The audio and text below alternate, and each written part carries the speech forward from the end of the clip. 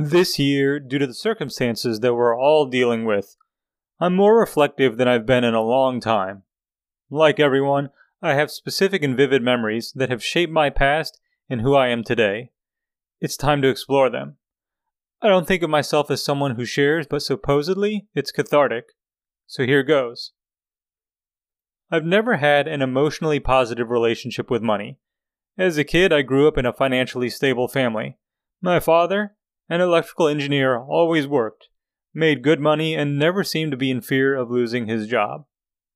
My mom worked on and off throughout our childhood and beyond as a physical therapist. It seemed like she could step into and out of the workforce depending on her desires and the needs of the family. I got an allowance as a kid, and I don't remember what it was. The only object I ever remember purchasing with my allowance was a Super Nintendo.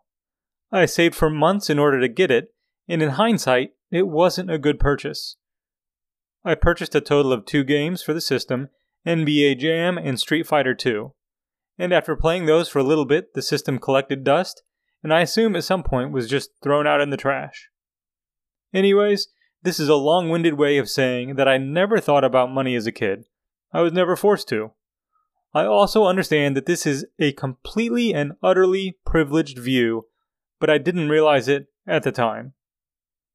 In middle school, my dad tried to get me interested in the stock market.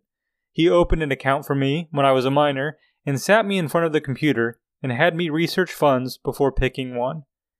It wasn't exciting. It was a chore. I picked my fund, my dad purchased it, and I never thought about it again.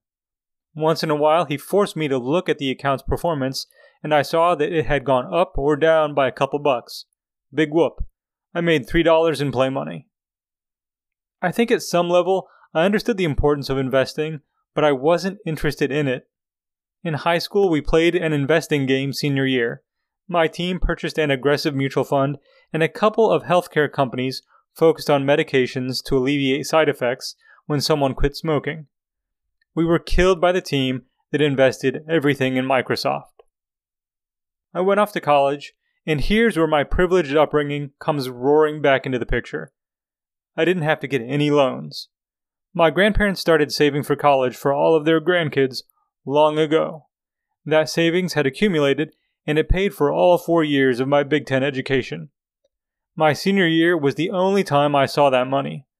Because the funds were getting used up that year, my family closed the account which they owned and shifted all the money into my bank account before I paid for tuition and rent and all the other expenditures of college life my senior year.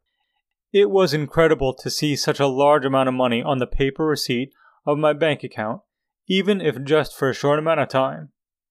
I left college with about $2,000 left over and started my supposedly adult life. I didn't know what I wanted to do, but this is where my dad's early action had a huge influence on my life. While I didn't know what I wanted to do long term, I knew that I needed to know about money and investing regardless of what I did. I went to work for a large financial corporation, and I learned. I was still safe. I didn't have to think about money. I was making it. I was saving in a 401k. I lived in a city where I knew no one and didn't do anything, so my monthly expenditures were next to nothing. At work, there were times when we weren't busy, so I was allowed to voluntarily take time off, and for months at a time I worked for no more than 20 hours a week, while still putting away money in the bank. Things drastically changed for me emotionally after my wife and I bought a house. That's when money became real.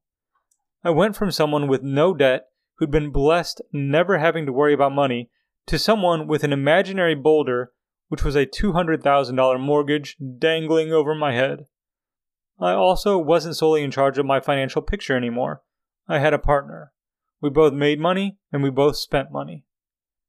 My brain struggled with this and has ever since. I gave up running our bills years ago. Doing so made me freak out. I'd see the quantity of what was going out and decide to lock down. This was even though we made more than we spent. It was draconian in nature, but more impactfully, it made me miserable, which made my wife miserable. In a passive-aggressive nature, I'd try to make her feel bad about money which she spent. And to be clear, she has never been bad with money. She's never wasted it. She's never spent it on frivolous things, but I can't handle it. As my life advances, the general trend line is that I've made more and spent more. When I look at those two lines, the only one I see is the expenditures. Who can forget the words of the immortal Notorious B.I.G., "Mo money, mo problems." This was true of a multi-million-dollar rapper, and it's also true for me, someone who made much, much less than that. I think this is somehow built into my DNA. I think back on my grandfather, the one who saved money so his grandkids could go to college without assuming debt. This summer, I went through his letters to my grandmother while he was stationed in Europe during World War II. There were several themes that popped up again and again. One of those was a concern over money. He asked multiple times to be updated on the balances in different accounts. He wrote with concern about my grandmother spending too much on day trips to local cities. He sent money back to her from his paycheck that he didn't need with specific directions on how to save it, checkings versus savings or bonds. This focus on personal finances at times overshadowed the experience he was having, which wasn't a positive one, and the happiness of my grandmother. At times he was obsessed, and I've seen that same obsession in me since the purchase of our first home in 2005. I don't know how my emotional connection with money will continue to evolve as I drive further into my 40s. I think this year has been better for me, a year in which I'm not making money, a year in which I'm again privileged to focus on my family and myself instead of my wallet.